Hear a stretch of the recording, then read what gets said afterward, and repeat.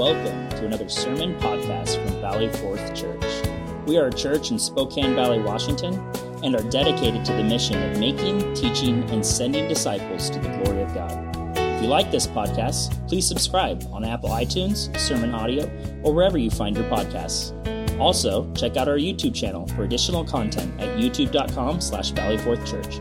Now, here is a message from Pastor Joe Hirsch.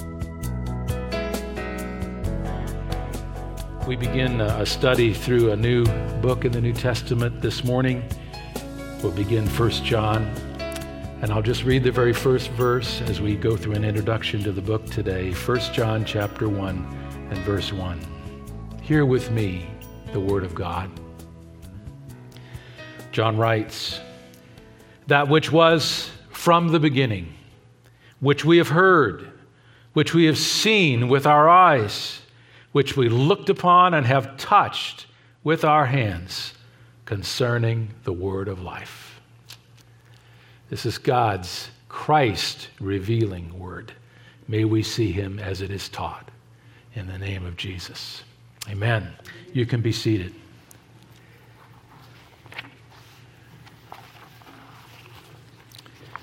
Well, as I said, we are going to begin studying a new Bible book today. Having completed Luke, you can relax. I chose a short one. That's an inside joke for some of you who have been here 10 years.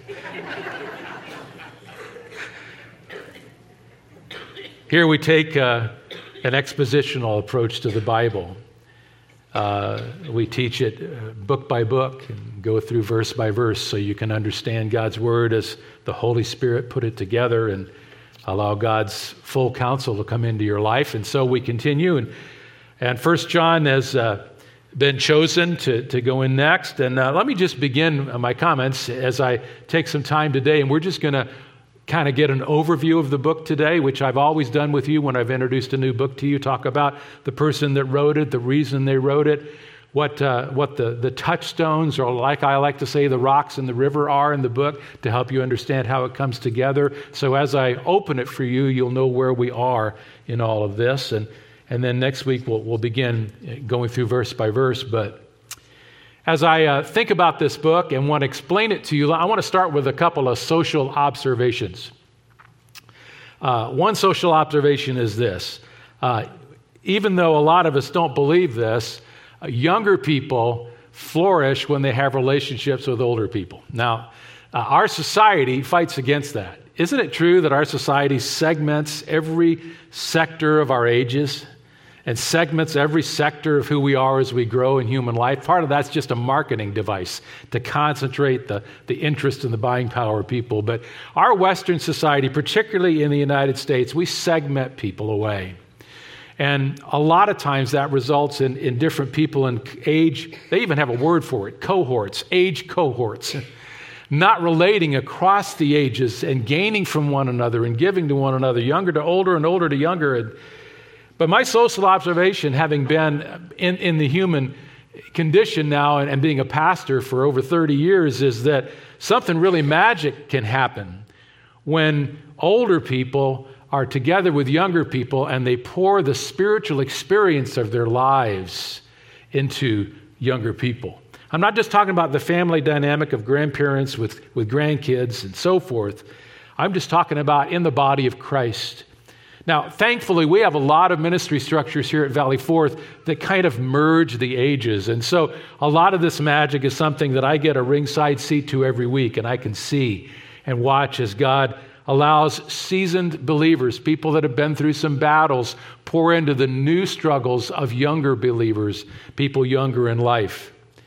And so I see it a lot. In fact, I treasure it.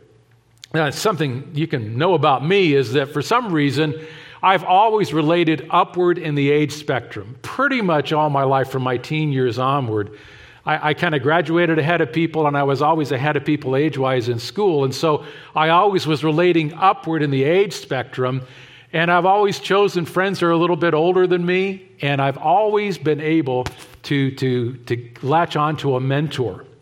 And so I know from experience the riches of linking your spiritual life into the relationship you can have with somebody who's a little farther, a little more battle-worn, or a little more Bible-wise. How about that? And I've always built those relationships, and God has blessed me with them. And today, I have relationships not only in our ministry, but outside of our church, mentoring relationships, accountability relationships with several men right here in this city, older than me, and who've been through more than I have. And I build those regularly into my world. But maybe you're not so fortunate. Maybe your relational life is smaller. And in fact, as you hear me, you're saying, man, you're a younger man, or you're a woman in emerging through parenting and feeling alone in that battle, whatever it might be. Or you're a single person trying to navigate in our crazy world today what singleness and godliness mean. And maybe you're hearing me talk about this and you're saying, wow, what I wouldn't give to have a series of conversations with a wise spiritual man, somebody that has known Christ through all kinds of things and can pour into my life the wisdom I need. Well, you're going to find that. In fact, some of us have always also had in our mind's eye the dream of what would it be like to sit down with somebody who actually knew Jesus in the beginning. You ever wondered about that? A lot of us say, what would it be like to sit down with a biblical hero, somebody from the Bible past, and just latch onto them and find out what it was really like to see Jesus on the hillside, what it was really like to watch a miracle, what it was really like to see Christ preach. Well, you're going to get both of those factors as we go through 1 John. You're going to get to have conversations and listen to the wisdom and insight of a spiritually experienced, godly man. Every verse we overturn in this study over the months to come is going to be a gold mine of that. But these are words that also come from, as he said in the verse that I just read to you, somebody who was with Jesus Christ from the beginning. Somebody who knew Jesus Christ, walked with Jesus Christ, was able to put their hand on the physical shoulder of the Son of God, and who will tell us what it was like. So we'll get both in this study. This epistle is written by John the Apostle, one of the original 12. The one who is actually closest to Jesus, we find out as you study the scripture. He was, in my opinion, the man who possessed the deepest heart relationship with the earthly Jesus of all the disciples. This is a letter written by him not only as an eyewitness of who Jesus was, but he wrote it in his early 80s, we believe. So he also had decades of experience of living the Christian life the way you and I do, simply with the indwelling Holy Spirit, but facing the outer culture and all the lessons he learned.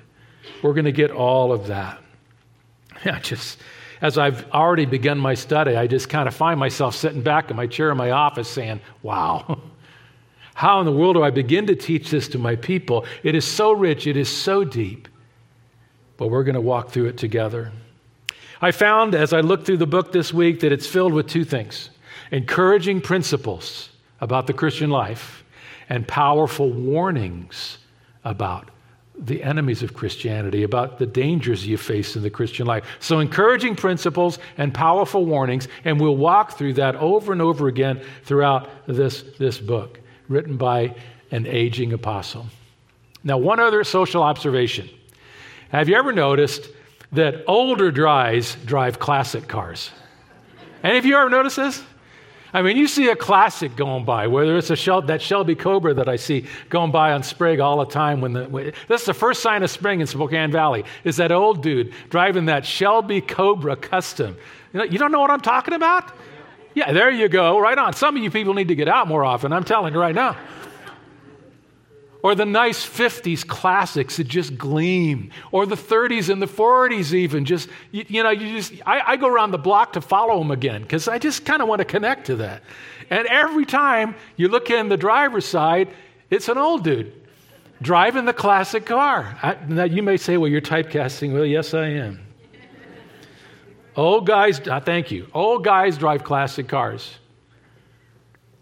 Now, you say, well, how in the world is all this connecting? Your social observations are funny, Pastor, but how's this connected to this ancient book? Well, John was a classic And I think you're going to find at the end of our study that all these great principles that he puts into 1 John, they compose something that I would call classic Christianity.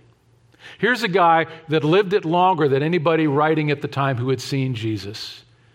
He was around 20 years old when Jesus was crucified and risen. He's in his early 80s now, 60 plus years of being on the highway for Jesus. This guy put together what it's like to know Jesus, and he gives us what I would call classic Christianity from a classic Christian. He gives you the richness of the faith, unlike many other writers. And so that's the dominant theme you're going to see, encouraging principles and some powerful warnings. So let me walk through it today. And in my introduction, I want to let this all come into a picture frame by telling you about three things, like I most often do. John's life, his letter, we're going to do an overview of it, and the legacy that he has with it. In other words, why is it relevant and impactful today, 1900 years later?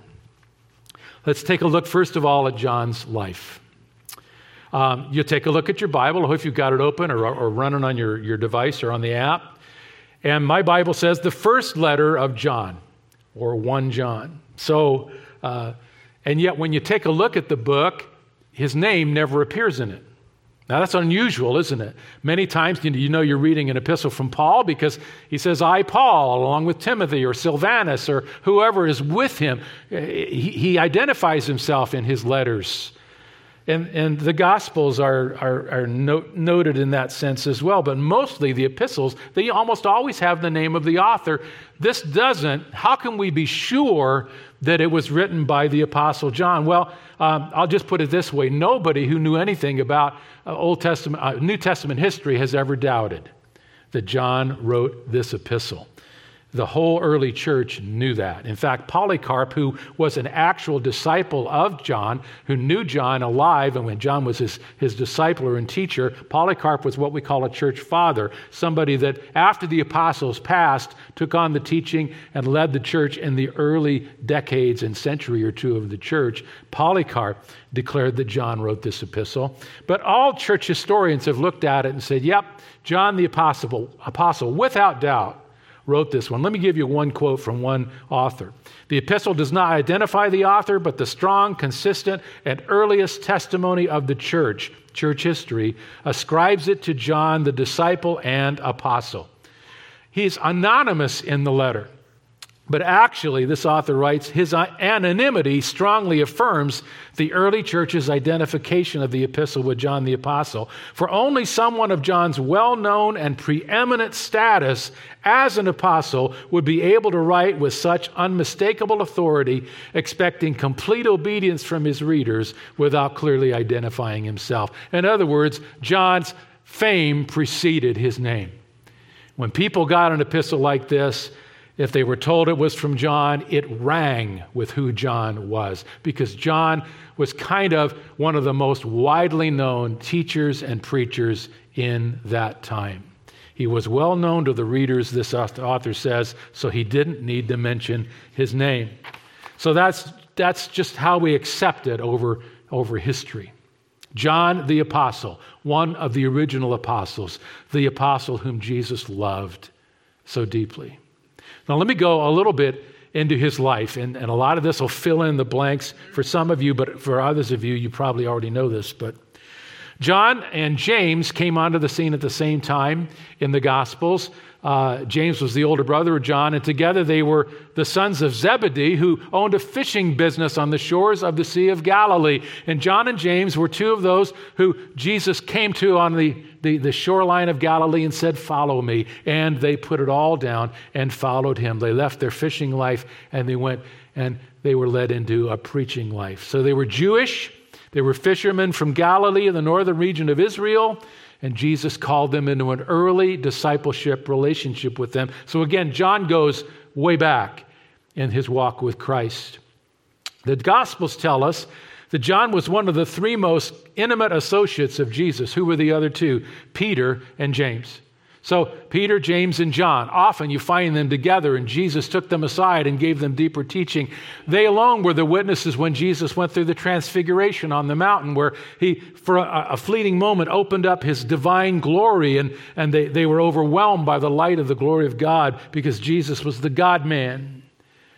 They alone were brought close enough to Jesus in his hours of agony in the Garden of Gethsemane. John and James and Peter, those three were allowed by Jesus to come within a muffled cry of where Jesus was going through the agonies of Gethsemane. And so they had special privileges and a special awareness and knowledge of what Jesus taught and how Jesus lived. Now, in addition to the three epistles John wrote, you may be aware that he also wrote the gospel that John talked about, the Gospel of John. He wrote the Gospel of John and three other epistles. And in the Gospel of John, John doesn't use his name either. Wanting to be humble in the midst of all of this, as he talked about so many others, he simply called himself the disciple, can you complete it, whom Jesus loved. Now, he said that out of humility, but also out of gratitude. It seemed that Jesus poured an extra measure of knowledge and relationship and affection into John. You say, well, why was John favored? My opinion, John wasn't favored. John just leaned in for more of Jesus than the others did. I mentioned last week that really, when it comes to the Lord, you get as much of God as you want. You have as deep a relationship with him as you want. He'll always be pressing you for more, but you can have as much as you want. Peter was humanly impulsive and trusted in his own strength so much that we mostly see Peter leaping forward, sometimes into problems for everybody. John was more retiring in his spirit and was quieter, although he was pretty tough on things as well. Peter would leap forward, but John leaned in and leaned into a relationship with Jesus that deepened. In fact, we know that he was the one that was leaning on the chest of Christ in that final evening when Jesus was betrayed. So John had a unique relationship with Jesus. It was so unique that the Bible tells us that for sure John was there at the foot of the cross during Christ's suffering on the cross. Peter might have been there watching from a distance, according to Peter's words in Acts, but we know that John was there within speaking distance with the Savior. And there with John was Mary, the mother of Jesus. You remember as I taught this to you in the Gospels? And Jesus in his agonies told John, you take care of my mother. She's your mother now. So Jesus entrusted his mother to John. That's how deeply their relationship ran. And John ushered Mary away from the final hours and moments of that cross and took her to his home in Jerusalem. And church tradition tells us that John stayed in Jerusalem. He started the Jerusalem church some 50 days later on the Pentecost. He backed up Peter. When Peter was preaching, John was baptizing probably. And they went and began to lead the church in Jerusalem. He got jailed with Peter for the first time any Christian leader was jailed. John and Peter were jailed in Acts chapter 3 and 4. And he went on from there to help lead the church and teach the church. And he stayed in Jerusalem. Church history tells us until Mary died. Took care of her in his home, devoted himself to her until she passed away. And then he went out into the broader Christian world where Paul had planted a lot of these churches in the broader Roman world. And church history tells us that he came to the church at Ephesus, which Paul and Timothy had started. Paul started it, and then Timothy came along and followed Paul's ministry along with others. History tells us that John went to that church in Ephesus and strengthened it over many years. Out of it, there were 6 satellite churches, you could call them. We call them that these days, but they actually had the pastor in each one of them. So there were satellite churches, and so there were 7 churches kind of in a ring around what's called Asia Minor. You might recognize that from another part of your Bible, Revelation 2 and 3, where God gave a revelation to John, and he gave letters to the 7 churches, Ephesus being the leading one. And those were all churches that were founded by John or by others through Paul's ministry. And John was kind of overseeing all of those from his headquarters in Ephesus. He served for decade upon decade, serving, teaching, and suffering. Now, church tradition says that when John was in his advanced age, he was living and actively writing still at Ephesus. And the tone of the epistle supports that, because how often do you find in 1 John, you're going to see that he calls the believers my little children. Some of you remember that. Hey, if you're in your 80s and you've been through it all for Jesus, you can call anybody a little child you want.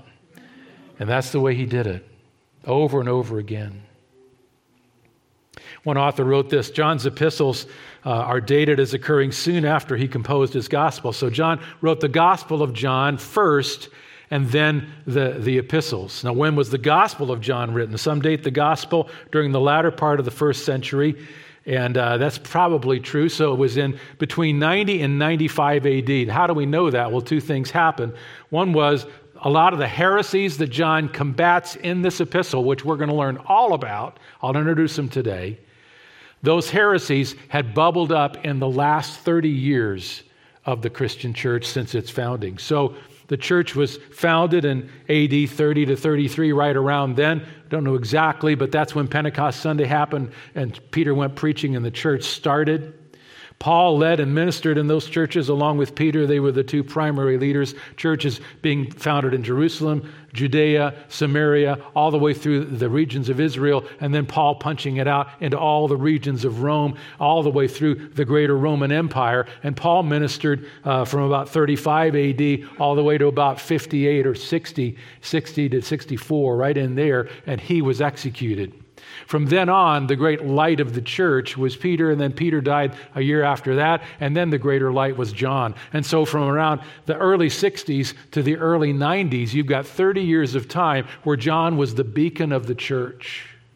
And all the other disciples, one after the other, were martyred, executed sometime between 58 and the early 80s AD. So John was the only one left.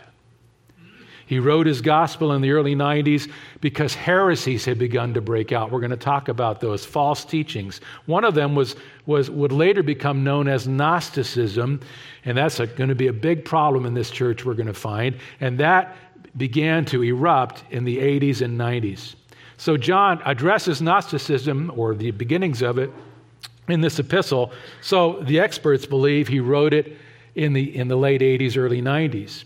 There was another great persecution that broke out called the persecution of Domitian, who was a vicious Roman emperor. That started in AD 95. We believe if John was going through that, he would have written about it in his epistle. He doesn't. So you can put it between AD 90 and 95. That's when he wrote it.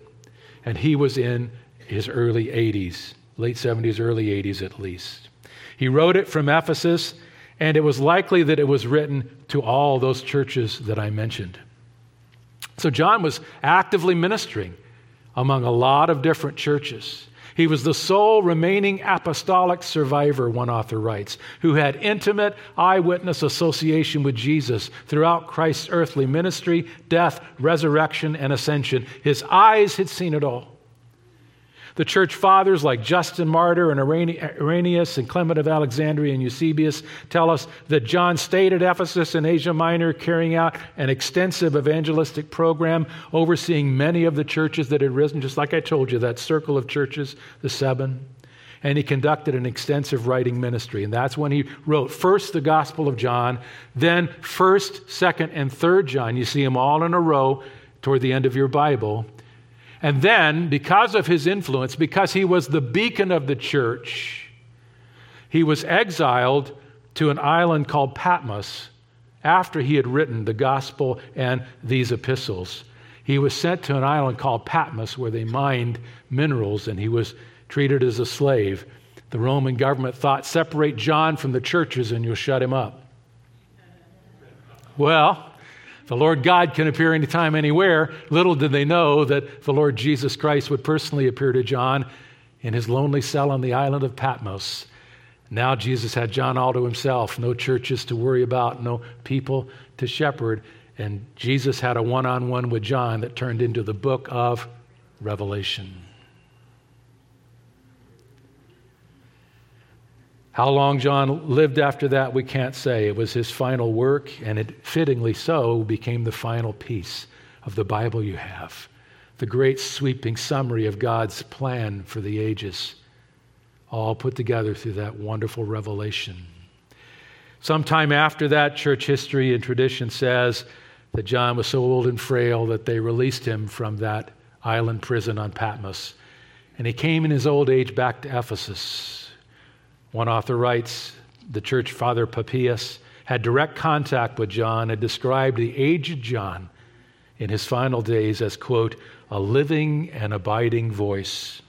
As the last remaining apostle, John's testimony was highly authoritative among the churches. Many eagerly sought to hear the one who had firsthand experience with the Lord Jesus. You know, I look at John, and he was a perfectly aged mixture of the old thunder that he had when he was young. And you'll see it here because he goes after these heretics with a hammer. But now it's been folded over with the tender, broken love of someone who has suffered but seen Jesus. And that's why the church called him at the end, he was the apostle of love. One of my favorite stories from church history is told of the church at Ephesus when John was in his final days. He was so old that he could no longer walk, and he was on a what they called a litter, a bed that they could move around. And when the church at Ephesus, the house churches would meet, and then occasionally they would gather all of them, hundreds and hundreds of them, in a big meeting hall to hear teaching. And when they gathered, the believers would just call out his name, John, John. And they'd bring the aged John out on that little portable bed to the front of the congregation. And someone would cry out, Dear Father, just a word. And it was said that all John would say and could say was, little children, love one another.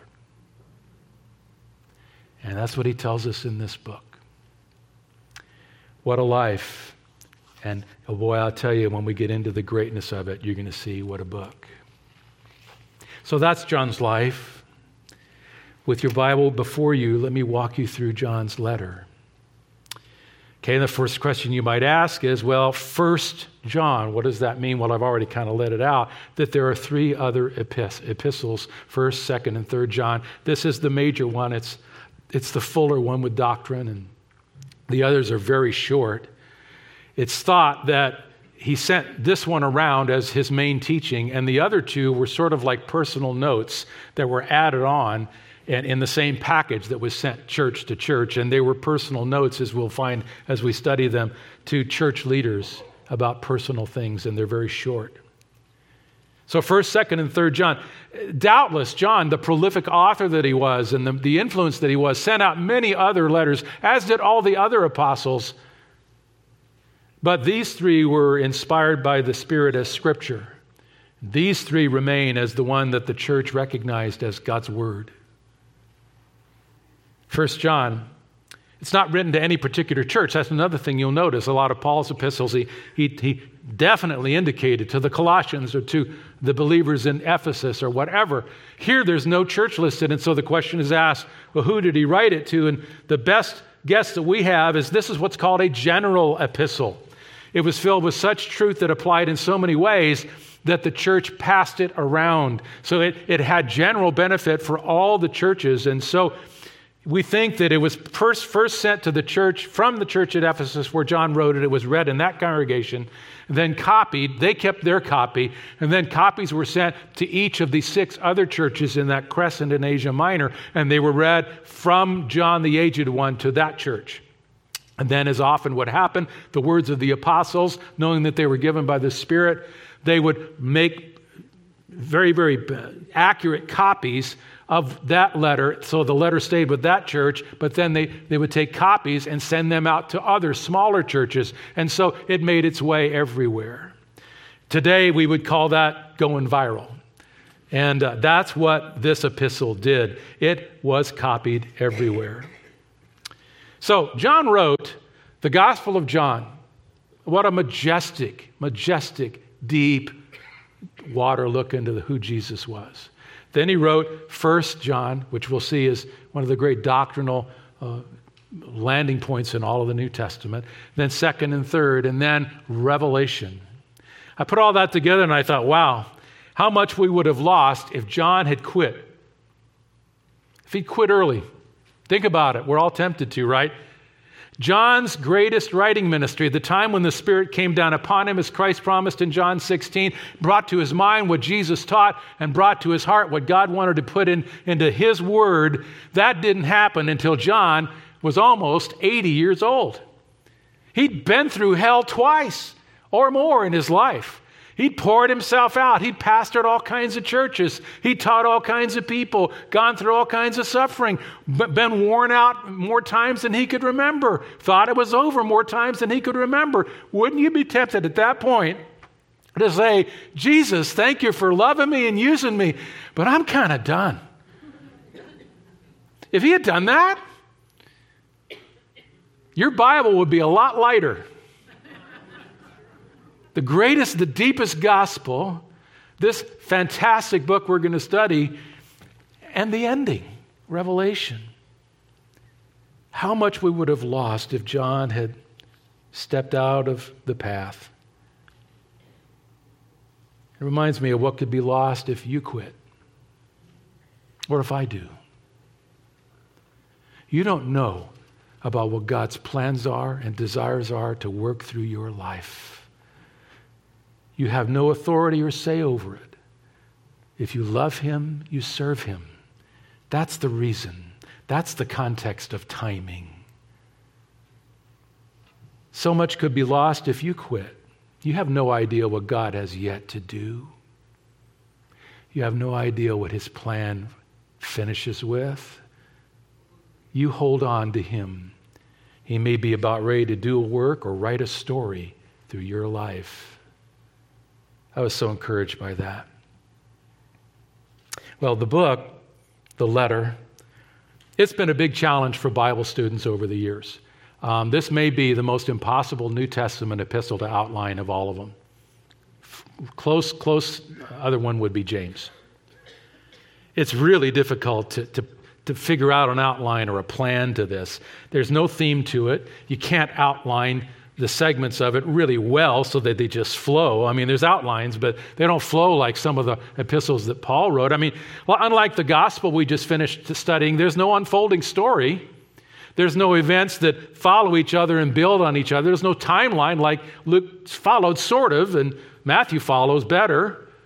There's nothing like the book of Acts, which is a timeline of the acts of the Holy Spirit. Those are easier to read and easier to lay out and outline. And unlike all the epistles of Paul, who was trained in argument and logic and who was a teacher that took people from point to point, you don't see any of those lines of argument here like you do in something that Paul would have written. All you get when you start with 1 John, he hits you right at the running lights from the beginning. Bang, that which was from the beginning, which we've heard, which we've seen with our eyes. And from that point on, all to the end, it's point or principle or challenge or warning, one right after the other, right after the other. Some of them only take 2 verses and he's on to something totally different. It's just like this, bang, bang, wham, all the way through. Some of it's challenging, some of it's comforting. So how do you put all this together? I mean, there's all kinds of scholars that have tried all kinds of ways of explaining it. Some talk about 1 John as a book of ever-widening spirals. How about that? I didn't even go there. I thought, no, I'm sorry. I have a factory issue brain. I can't even understand what that guy means. Ever-widening spirals of argumentative principles. I'm going, what? Other people say he hits certain things that are a big concern to him, and then he returns to them. You'll see subjects that you thought he was done with in chapter 1. Boom, in chapter 3, it appears again, and he adds something else on. So you could say he's the king of circling back. That's one way. That's one of the easier ways I've got of looking at this. We're going to see that happen over and over again. The best way I put it, and here's my deep theological mind for you, John wrote sort of like a Dutch uncle talks. You know what a Dutch uncle is? Some of you have that guy in your past. I looked it up. What's a Dutch uncle? Someone who is blunt but benevolent. That was the definition. I've had some of these. I had one when I was younger in my world. He's an older guy usually in the family circle. He's blunt, and he's always telling you things you need to remember or stuff you ought to understand as you go out there in life. And he's the king of this phrase, one more thing. And he's kind of crusty. There's not a lot of honey dripping off his words. Usually they just kind of come up the side of your head right around your right ear. And you're with the Dutch uncle, and he's the kind of guy you sidle away from at Super Bowl parties, because he's just always talking. I get the feeling that John, toward the end of his life, was a guy that knew what was coming and a guy that knew what his churches were going to go through and knew he was going to go see Jesus soon. And so he was telling them, these are the things you really need to know, beloved, because things are coming and things are happening, and I just want you to get it all from me. And that's what 1 John is. It's point after point, warning after warning, comfort after comfort. And then when you think he's all done, you find him saying, and another thing about that. So watch that as we go through the book. Now you say, well, okay, how does that help me understand your theme of classic Christianity? Well, I'll just unite it under two things, and you'll see them on the app or in the outline or on the screen behind me. I did find two key purposes and some key points. Now we're going to go through some verses real quick, and I know we're running on time, but we'll get there. Two key purposes, in my opinion. Number one was to encourage true faith. To encourage these Christians with what he had learned about classic Christianity. Every time you see the phrase, my little children, encouragement, you just get a nugget right there. It's one of the ways you can track that through the book. So first objective was to encourage people in their true faith. But the second was to identify false faith. And this is the warning part that you see come up over and over again about false teaching. So he encourages true faith. I'd call that classic Christianity. And he warns them about how to identify false faith, which is counterfeit Christianity. How do you find that in the book? Wherever you find the words, whoever says. Usually when John says whoever says, those are the people he's getting ready to blow out of the water. So you can watch that as the book flows. Some key points. Really difficult here. Lots of people disagree on this. Some commentators seem to unify around three purpose points or key points, and I'm going to give them to you. The first is, this is what the Dutch uncle talks about and then comes back to.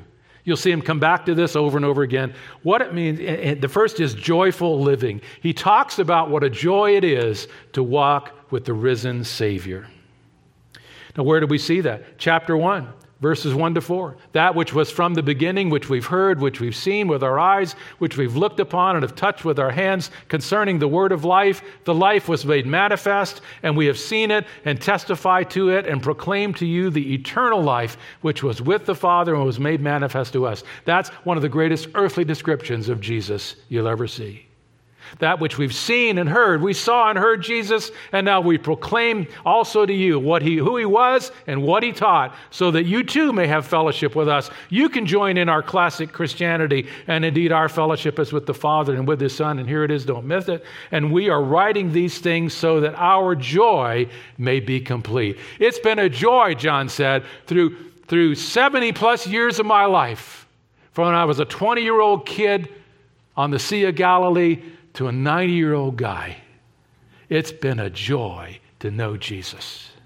And I want you to know why.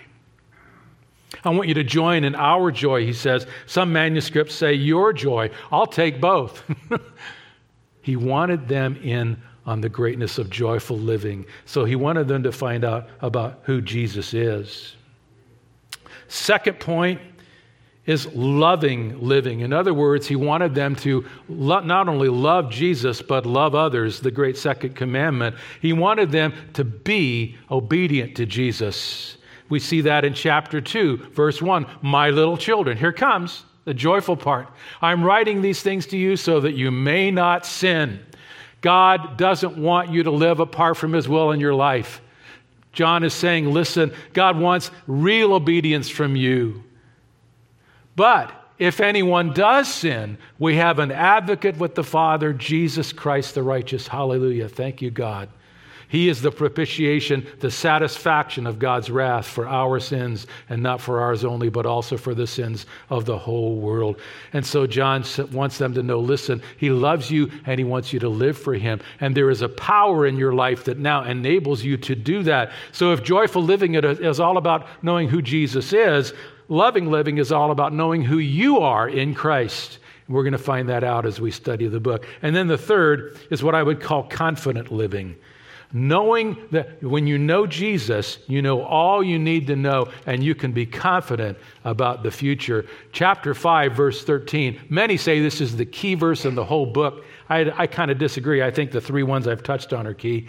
But he says in verse 13, I write these things to you who believe in the name of the Son of God, that you may know that you have eternal life.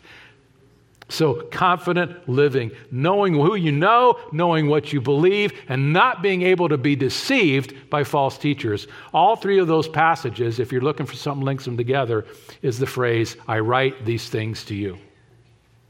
So if you're looking for the purposes in his book, those are the three best places to go. Now you're going to grow a lot, and he wanted them to grow a lot from what he was going to teach them, because there's a third thing under this whole thing of the letter. His purposes, his points, and then there's some key problems. Now here, we're going to spend just a few minutes getting into some detail that may be really strange to you or new to you, but it's about the problems that John had to confront. You see, John taught them that if you know Jesus, you can live a life that's joyful and loving and confident. And if God intends for his people and his churches to be people that are joyful, loving, and confident, then you can bet that Satan will try to distract, damage, and destroy all of that. Right? He's going to go right to the churches to do it. He's going to confuse believers, distract believers, and damage them and keep them from all that God has. And one of the greatest ways he does it is by bringing false teaching into the church. And that's the other side of why John wrote this epistle, because these churches, all 7 of them, were being beaten up by false teachers. If you read in the book of Revelation, you see this happening in multiple churches. So what we've got to do is we've got to look at the epistle and what it tells us about false teachers, and I'll take you through a few of these in just a moment and show that to you. That's what happened to these churches.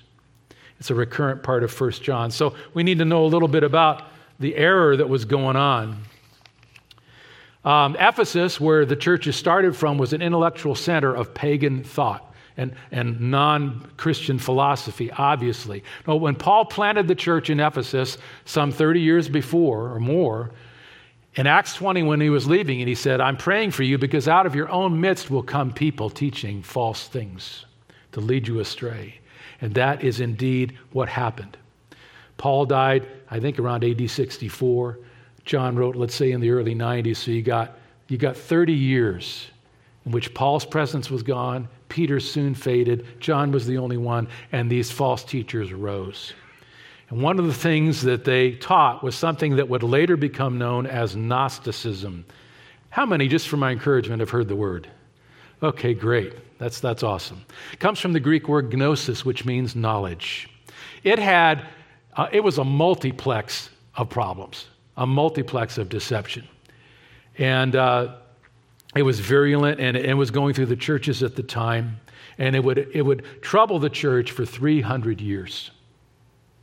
John was seeing it, and he writes in this epistle to confront it. Now, hold on, because I'm going to go through a little history, but at the very end here, I'm going to show you why this is still a problem today. Aren't you interested? Do this. Yes, I'm interested. It was influenced by philosophers like Plato and others. It advocated a number of false ideas. One was dualism, which said that the physical body is inherently evil, but that the human spirit was good. Have you ever heard that before? Oh, yeah. How many people do you know? Most people you know in our secularized but very spiritual society say that all people are inherently good. That comes from the early roots of Gnosticism. And the body was evil, but the spirit is good. And as a result of that, there were false teachers moving through the churches that said, well, Jesus then could not have been God and man. Because if he took on a human body, human bodies are evil, and we can't conceive of that. So his physical body must not have been real. It must have been some kind of ghostly apparition that fooled everybody. So it throws away the virgin birth, doesn't it? That solves the whole problem. So they denied the virgin birth. And they said that he had some kind of ethereal body. It comes from another idea called docetism, which is a Greek word which meant to appear. So they mixed all this together. And they said Jesus really wasn't truly a physical person. Now, that blows up a lot of things, which I'll show you in a minute.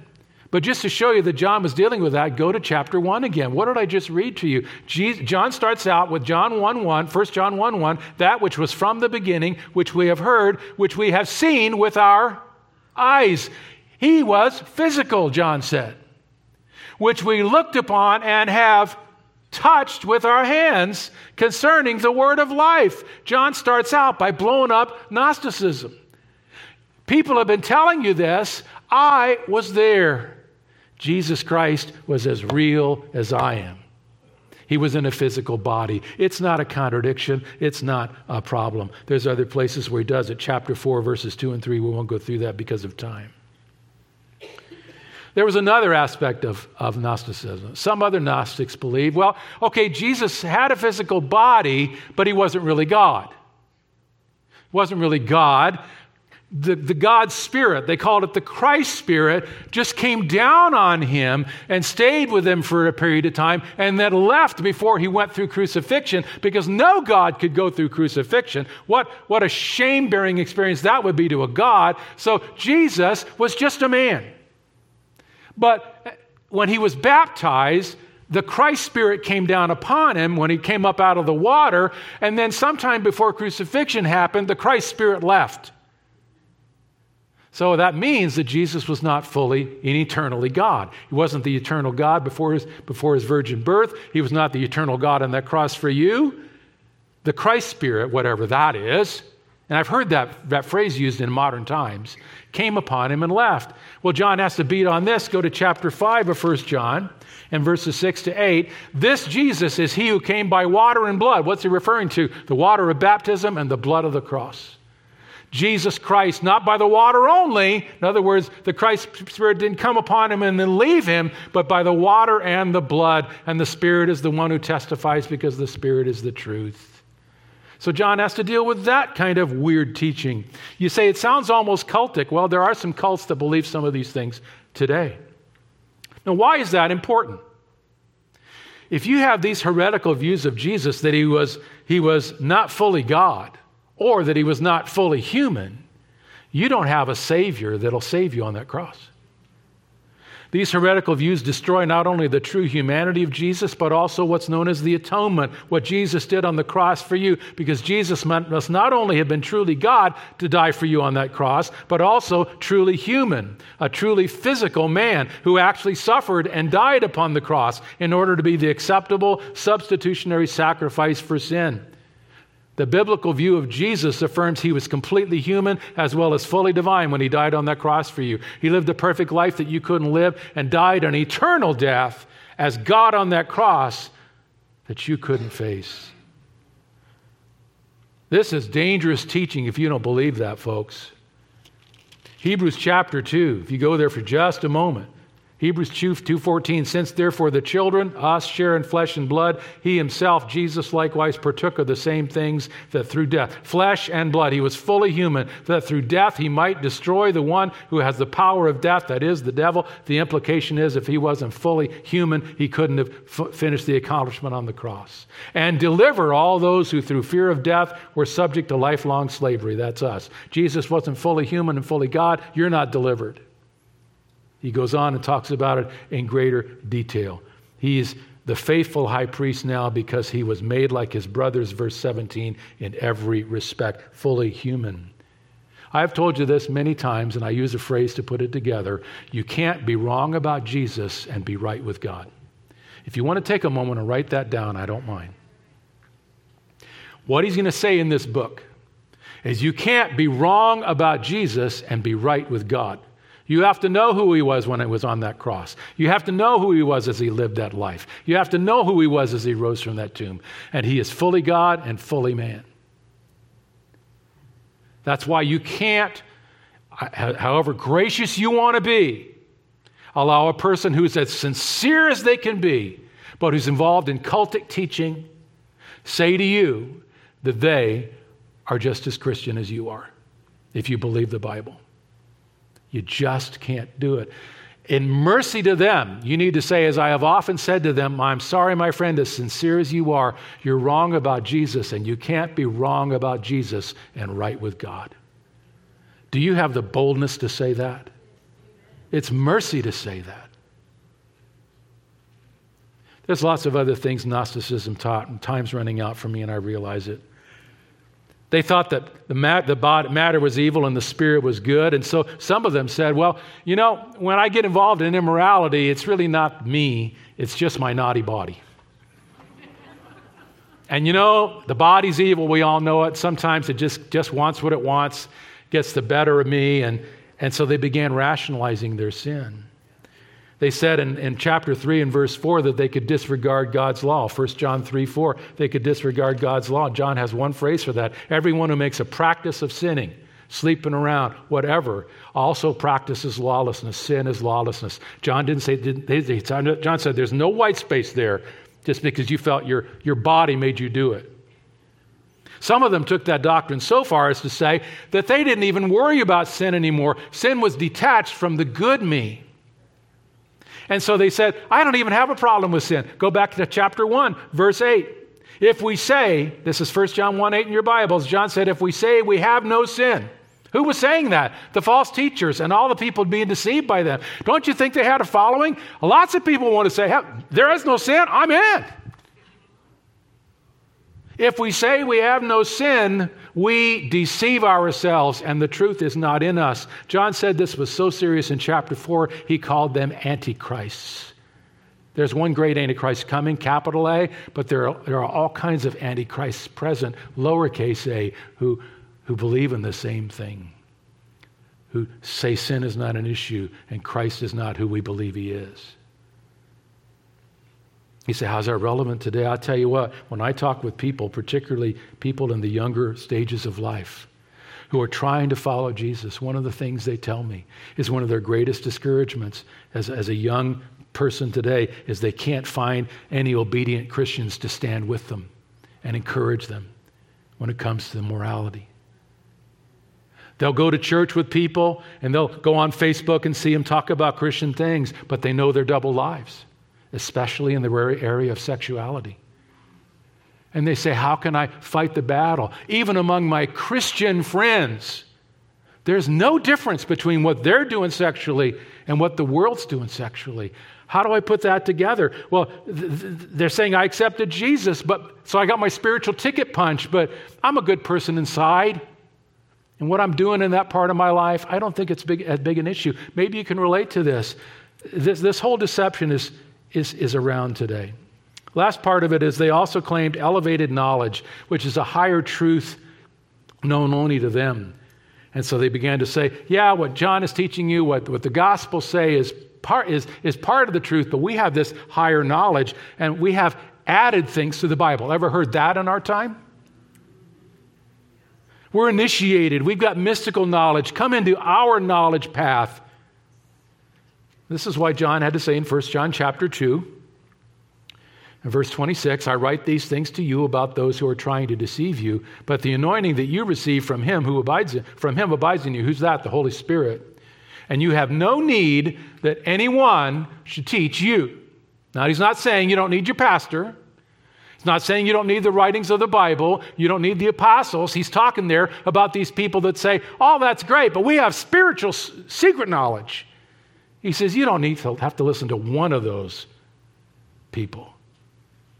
But as his anointing teaches you about everything and is true and is no lie, just as it has taught you, abide in him. The Holy Spirit confirms the word of God. You don't need to go anywhere else.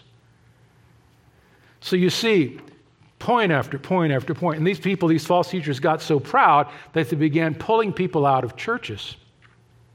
And they formed their own secret societies, and they would pull good believers out of good churches and often split churches. And we know that happened to the churches that John was talking about, because in chapter 2, verse 19, I'm almost done, by the way, chapter 2, verse 19, he says, they went out from us, but they were not of us.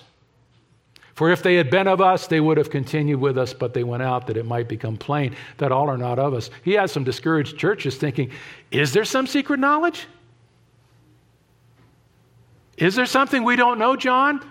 After all you taught us about Jesus and about the gospel you wrote that we've read and all the epistles of Paul that we have, is there something more? And John says, no. In fact, if you want something more, you're not in the true body of Christ. Don't worry about those people. He had to comfort that church. You ever been through a church split? I have. It's horrible. Makes you doubt everything about your leadership and your faith and your values. But hey, if you hold on to the Word of God, that's the mooring place for you. Well, that's the story of the heresy that John gently but clearly confronted. Now let me close. You might say, okay, pretty deep. You were right to warn me. And I do see it in the verses. So I believe the history you've told me, and I believe about this false teaching, but you're kind of losing me. How does this apply to my Christian life today? And with that, I would just leave you with John's legacy. Because John's legacy is simply this: everything he wrote about 1900 years ago is still relevant today. Because Christians still struggle with living joyful, loving, and confident lives, don't we? Is that just me? No, we need to know the riches we have in Christ. We need to get into this book and find out more about how great it is to know Him. But at the same time, the same doctrinal problems still exist in our world. I want to close by giving you proof of that. So I told you about these false teachers, and I told you about some of the pathways they were leading the churches into, which were troubles for years. There was a survey done in 2022, so this is less than a year old, called the State of Theology Survey by Ligonier Ministries and Lifeway Research, and they asked evangelicals what they believed. And sure enough, this might blow your mind, but the top 4 things they believed that were wrong, same things as in 1 John. Hold on, I'm going to go through this fast. By the way, they said, what's an evangelical? Somebody who strongly agreed that the Bible is the highest authority, the importance of encouraging non-Christians to trust Jesus as their Savior, that Jesus' death removed the penalty of sin, and that trust in Him alone brings salvation. If you answer yes to those 4, you got into the survey. So they sound like evangelicals in every church, right? Here's what blew my mind. Top 4 things that they were wrong about.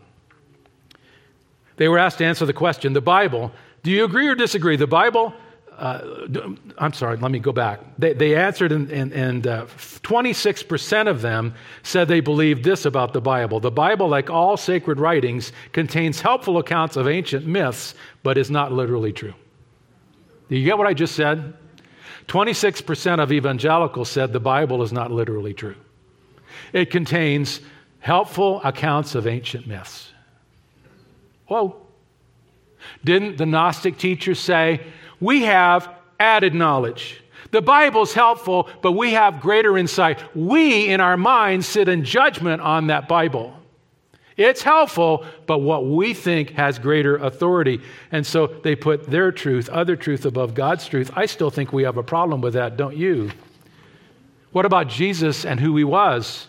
43% of these evangelicals said, quote, Jesus was a great teacher, but He was not God, end of quote. Did you hear that? 43% of the evangelicals said, quote, Jesus was a great teacher, but He was not God. That's an offshoot of Gnosticism, which later became Arianism. That was so dangerous to the church, they held a conference called the Council of Nicaea 300 years after the church started and called that total heresy. How in the world are we getting people in our churches that to that level don't understand Jesus Christ was, is, and ever shall be eternal God? He's the only one that can save you. Oh, He's just merely human. Here's the third thing. 57% of evangelicals last year agreed with this statement, quote, everyone sins a little, but most people are good by nature. I'm so glad some of you are going,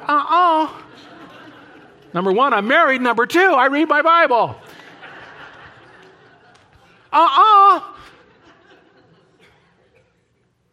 No, Jesus was people were sinners by nature. Incredible.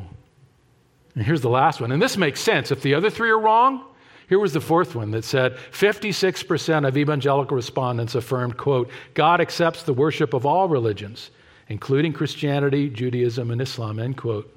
56%. In other words, there are many ways to God. Well, of course, if you sit in judgment with your mind on the Bible, of course you're going to say that. But Jesus said, no one comes to the Father except through me, didn't he? I think you see the great disconnect, the great problem. Wow. Well, we need John, don't we? We've got to have his passion for Jesus. I need the encouragement that's going to be coming in these weeks and months. And some of us may need the gentle but tough correction. I look forward to going through this book with you, and we'll begin digging in next time.